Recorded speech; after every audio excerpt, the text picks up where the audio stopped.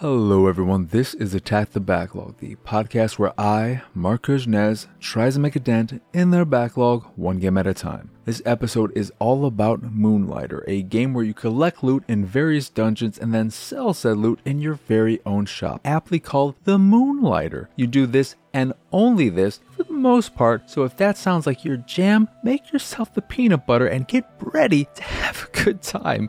Moonlighter originally came out on PC, PS4, and Xbox One in May of 2018 and later made its way to Switch in November of that same year. My terrible humor, on the other hand, originally came out of my butthole and then went into my mouth and made its way into your ears from there. So, Moonlighter really is as straightforward as it sounds, and that may be a good or bad thing depending on how much you want or expect from it. But I can only speak for myself, and myself says it's alright. It is a perfect example of a podcast game, a game where you can turn off part of your brain and play on autopilot. Sure, there's a story, but it didn't take long for me to stop caring about it and whatever it was trying to say. All you need to know is that you own a shop and need to fill it with product. Where do you get said product? By venturing through the dungeons, of course, of which only one is open at the beginning. You gradually improve your shop, pay for other merchants to set up shop in town, and return the town of Whateversville, aka Renoka, back to its former glory.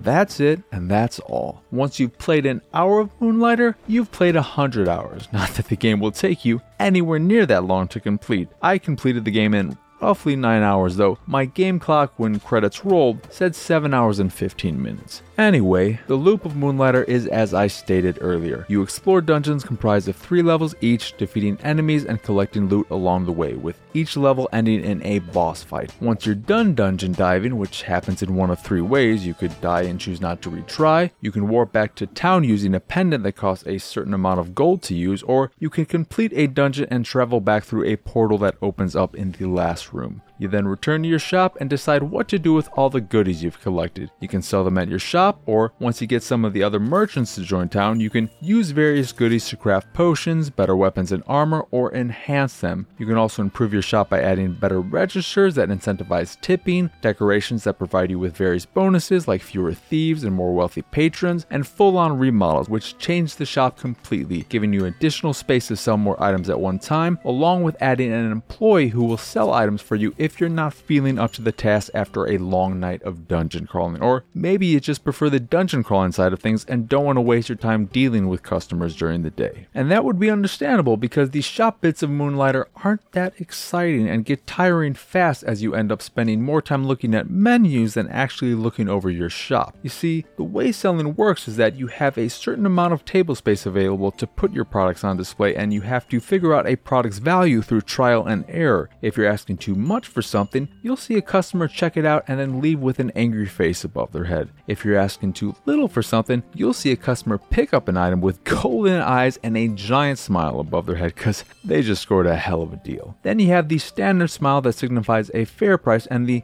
slightly annoyed face that means, I don't like this price, but I'll take it anyway. This game of trial and error was kind of fun at first, but only kind of and definitely only at first. After a few hours of play, I found a guide and never worried about figuring out the prices for myself ever again. I know that breaks the game somewhat, well, half of it, but I wasn't enjoying the experience of figuring out an item's price, so if I didn't do that, I would have ended up enjoying my time significantly less. Also, every time a customer picks up an item, you have to go over to the table it was on and manually add a new item, which makes sense, but I wish there was a way to automatically replace items, whether through your employee who does nothing if you choose to stay and work at the shop, or via some automated system that technically doesn't make sense, but makes the experience a little less tedious and a little less menu heavy because you're in menus whenever you're replacing products or adjusting their prices, and that makes up a fair amount of the time spent when you're at your shop. You also have to return to the register every time a customer wants to buy an item, something else the employee won't do when you're managing the shop. Honestly, why are they even there when you're there? They're just a glorified eyesore that does nothing but get in the way. On top of working at the shop, you also live in the back and have chests there for storing loot loot, and a bed that gives you a health boost as you improve it. But that's pretty much all there is to the shop side of things, so let's leave things to the eyesore and return to the dungeons. When making your way through one of the 4 dungeons, it all plays out like a standard room-based roguelite. You move from room to room until reaching a boss, and then move on to the next level until you complete a dungeon or decide to return to town, which you'll do for one of 2 reasons. Either you're about to die and don't want to lose the loot you've collected, or your bag is already full and you care more about making a profit than making progress, which you'll be doing early on out of necessity so you can purchase and craft better equipment. The dungeon crawling side of things is okay. Combat is simple and works well enough, but after you've fought the same enemies over and over and over again as you grind for material and items to sell so you can craft said material into better equipment, it gets old fast. You can carry 2 weapons at any given point and have a basic attack and a secondary attack, which differs per weapon. I ended up using a sword and shield as my main weapon and a bow as my alternate weapon. When using my sword and shield, my secondary attack was not attacking, but blocking with the shield, which I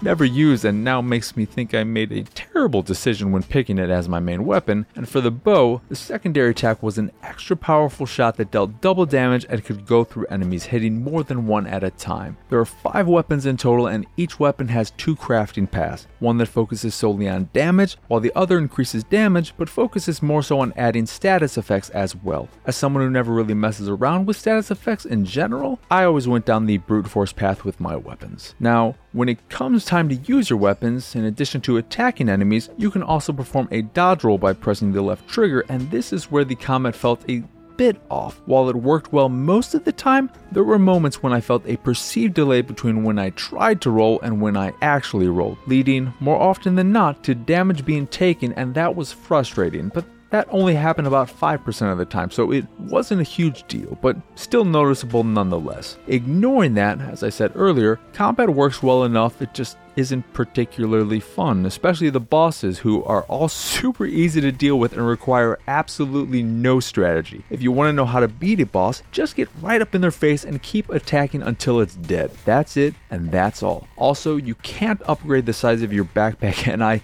hate that. You can upgrade your shop, you can upgrade your equipment, you can upgrade your bedroom, but you will never be able to upgrade your backpack, because why let you do something that will make the game significantly less frustrating when you don't have to? Wait, that sounds like they should have let you upgrade it. Oh, that's right, I'm being facetious. On the topic of your limited bag space, one way the game gets around this is by allowing you to recycle items via some green blob thing in your bag that will give you some money, but nowhere near the item's actual value. So at least you're not leaving valuables on the floor while gaining nothing from all your hard work. This is nice, but I still wish there was a way to increase the size of your bag, or maybe let me teleport items back to my shop in the same way I can teleport myself back to town, and excluding the secret rooms that have green chests that will teleport items back to your shop. But that's just a luck of the draw thing, and there's no telling if a secret room will have one of those chests or something else. But that's only a problem for neurotic people like me who don't like leaving things behind. Side note, I'm actually writing this bit after I've written everything else, because I learned that one of the familiars you can find, which are little buddies you hatch via eggs found in the dungeons, is a treasure chest that will both attack enemies and pick up loot for you, while also providing you with a hell of a lot of additional space for loot. This doesn't make not being able to upgrade your bag any less annoying, and I didn't get this familiar until hours after I already beat the game, but it's nice at least knowing there's some way in the game to carry additional loot. All that said, while I may have been frustrated with aspects of Moonlighter, overall I enjoyed my time with the game, and I'm still playing it in spurts when I just want a mindless game to play while listening to a podcast. With some quality of life changes and a few additions, a Moonlighter 2 could be something special. If you're a fan of grinding and like the concept of Moonlighter, I highly recommend checking it out, especially if you plan on picking it up for Switch, because it's a game made for playing in small doses. Just don't expect anything too exciting or memorable. Also, before I go, when you fully upgrade your shop, a bird will show up to disrupt everyone, and you have to catch it in order for customers to continue shopping, and I think that is incredibly stupid. I understand the desire to give you more things to do when working at the shop, but catching a bird one time every single time was never